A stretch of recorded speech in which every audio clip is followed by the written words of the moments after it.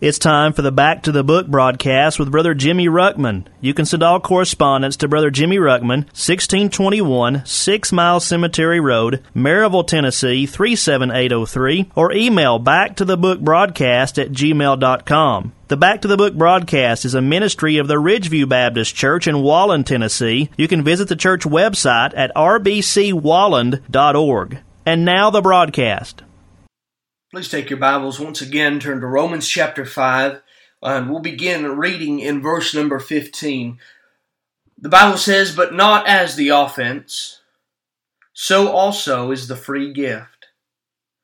For if through the offense of one many be dead, much more the grace of God and the gift by grace, which is by one man, Jesus Christ, hath abounded unto many. And not as it was by one that sinned, so is the gift. For the judgment was by one to condemnation. But the free gift is of many offenses unto justification. For if by one man's offense death reigned by one, much more they which receive abundance of grace and of the gift of righteousness shall reign in life by one, Jesus Christ. Therefore, as by the offense of one judgment came upon all men to condemnation, even so by the righteousness of one the free gift came upon all men unto justification of life. For as by one man's disobedience many were made sinners, so by the obedience of one shall many be made righteous. Moreover, the law entered that the offense might abound. But where sin abounded, grace did much more abound, that as sin hath reigned unto death, even so might grace reign through righteousness unto eternal life by Jesus Christ our Lord." Now, in the end of this chapter, we're dealing with Adam's transgression, but it speaks of Adam, who is the figure of him that is to come. Now, he's, I guess you could say, the antitype. He's the exact opposite of what Christ is here.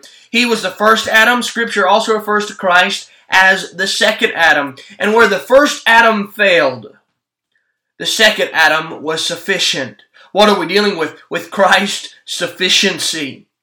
See, Adam, when he sinned, plunged the whole human race into sin. And by just that one offense, by just that one sin, by taking a piece of fruit that God said don't eat, and he disobeyed God and ate of it, just a little sin, something where God said don't do that, and he did it. That sin was powerful enough to plunge the entire human race into sin and condemn all to death and judgment of God. And we tend to think, oh, some sins aren't that big. My friend, let me tell you, in the eyes of God, all sins are big, they are wicked, they are dangerous. Sin has a certain power to it. The first Adam brought us under the power of sin. But may I say, Jesus Christ, as the second Adam, brought us, instead of under the power, where we've been under the power of sin, God came, died on a cross, and redeemed us, brought us back. He freed us from that power of sin. We don't have to live under it anymore. Adam, through his offense, through just that one offense, every person since Adam, they've all died.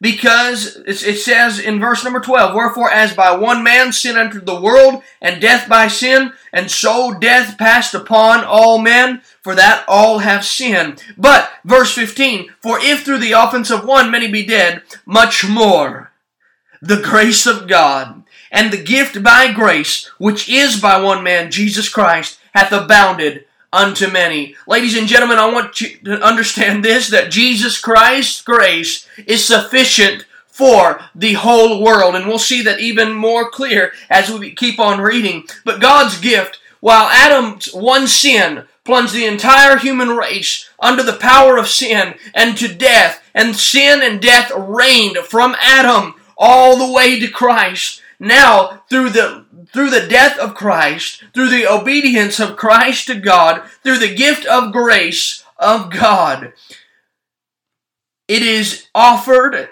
it has abounded to many. Verse 16, and not as it was by one that sinned, so is the gift. For the judgment was by one to condemnation, but the free gift is of many offenses unto justification. Adam's one sin was enough to plunge the entire human race into the judgment of God. And we all are reserved to the judgment of God and the wrath of God because of our sin. But Christ and His free gift is so powerful and so sufficient that no matter how many offenses are in your life, Christ is able to justify you and make you just as if you've never sinned before the Father. Verse 17, for if by one man's offense death reigned by one, much more they which receive abundance of grace and the gift of righteousness shall reign in life by one, Jesus Christ. Sin and death reigned in our lives before Jesus Christ, but when we turn to Him and in faith believe in the sacrifice Christ made for us, if we believe in His shed blood on a cross for our sins, then we are given the gift of eternal life, and that life can begin to reign in us. Christ's life, Jesus Christ our Lord, He begins to live His life through us, and no longer are we in bondage to that sin. We've been freed from that sin. The power of sin's been broken. Why? Because Christ is sufficient and He is able. Where the first Adam brought death into the world, and that death reigned because of his choice, when the second Adam came and lived to perfection and fulfilled the law, then he was able to qualify to be that second Adam and to die in the place of all mankind as the second racial head, so to speak. And thereby, when we receive Him, He adopts us. We are placed outside of Adam's family, now into Christ's family. We become the sons of God, and therefore we are delivered from that curse of the law. What's Galatians chapter 3 tell us? That Christ hath redeemed us from the curse of the law, being made a curse for us, for it is written, cursed is every one that hangeth on a tree, that the blessing of Abraham might come on the Gentiles through Jesus Christ, that we might receive the promise of the Spirit through faith. It's Jesus Christ. Let me tell you, He's sufficient. He's able to give you life. Whereas sin and death reigns in your life now, and there is no peace with God. You're always fighting. You're always resisting. When you receive Christ and Christ justifies you, that peace is now restored to God. And now we have access to God. And now we have a hope in God. And now we have a way to learn and grow in God because of Christ. And we have the gift of the Holy Spirit spreading abroad the love of God in our hearts. And so many things. Christ is sufficient. Christ is the only way that could have ever been possible, because Christ established grace again over the law. No longer do we live under the law, but now we are under Christ, and we are under the law of liberty, which is so much better, so much more free for us to serve God and live the way God wants us to. Our motivation changes, but God intends for us to live in life, and God intends for His life to reign in us. Verse number 18. Therefore, as by the offense of one, judgment came upon all men to condemnation, even so by the righteousness of one, that is Christ, the free gift came upon all men to justification of life. Christ came to this earth. He lived a righteous, holy life before God, that He could justify and be the justifier of all those of us that are ungodly. Verse 19, for as by one man's disobedience many were made sinners, so by the obedience of one shall many be made righteous. Moreover, the law entered, that the offense might abound. But where sin abounded, grace did much more abound. You see, God gave us a law. Why did He do that? What was the purpose of the law? Because before the law, we couldn't see our sin for what it truly was. Did sin exist before the law? Yes, absolutely it did. It was a moral issue. It was an issue of conscience. While conscience is not a perfect, not necessarily the perfect law of God, and we cannot fully rely on conscience because it will at times lead us wrong. You can sear it. You can so sear it that you might not respond like you should to it. But we had somewhat of a knowledge. But we didn't see how awful we were in God's sight. So God gave them a law to show how awful, how wicked we truly were. God gave us a mirror for us to look into and see how dirty we were before God. He wanted every mouth to be stopped. He wanted all the world to see that they are guilty before God. They already were before the law. The law was just showing what was already the truth. Mankind just couldn't see it. And so God gave a law because mankind thought that they could live up to God's law. And God gave a law showing that no man can live up to the righteousness of God. Every man has fallen far short of the mark that Christ set. Now we've got commandments. Now we begin reading in the Word of God and we see how exceedingly sinful we are. But where those offenses in our life abound, where sin abounded, grace did much more abound.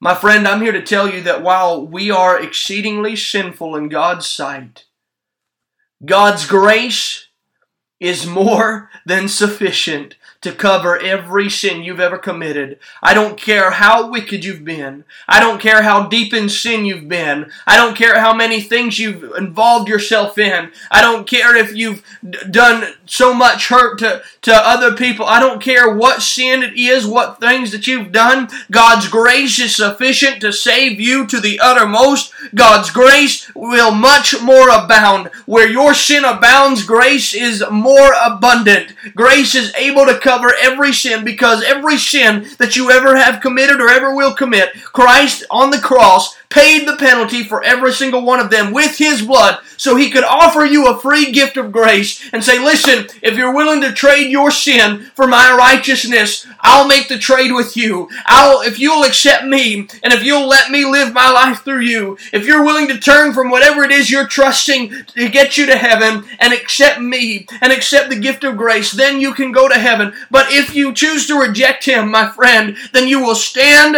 guilty before God, a debtor to do the whole law, which you've already messed up, and you will be judged according to God's law. But you don't have to be judged. Grace did much more abound, that as sin hath reigned unto death, even so might grace reign through righteousness unto eternal life by Jesus Christ our Lord. My friend, I don't know about you, but I don't want sin reigning in my life, because the fruit of sin is always death, judgment, and condemnation. But because of Christ's sacrifice, He broke the power of sin, and there is now a way that grace can reign in our lives. We can have peace with God. We can be justified before God. And when God sees me, He doesn't see my sin anymore. He sees the righteousness of Christ imputed to my account. Legally, I have been cleared before God. Practically, I have been given the power to live right, that I might please God. Christ was all sufficient. Christ is still all sufficient. And Christ is reaching out to you now. Maybe He's dealing with your heart.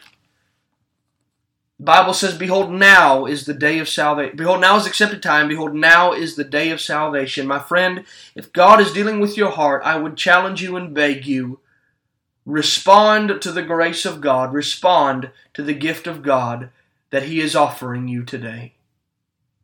You've been listening to the Back to the Book broadcast with Brother Jimmy Ruckman. You can send all correspondence to Brother Jimmy Ruckman, 1621 6 Mile Cemetery Road, Maryville, Tennessee, 37803, or email backtothebookbroadcast@gmail.com. The Back to the Book broadcast is a ministry of the Ridgeview Baptist Church in Wallen, Tennessee. You can visit the church website at rbcwallen.org.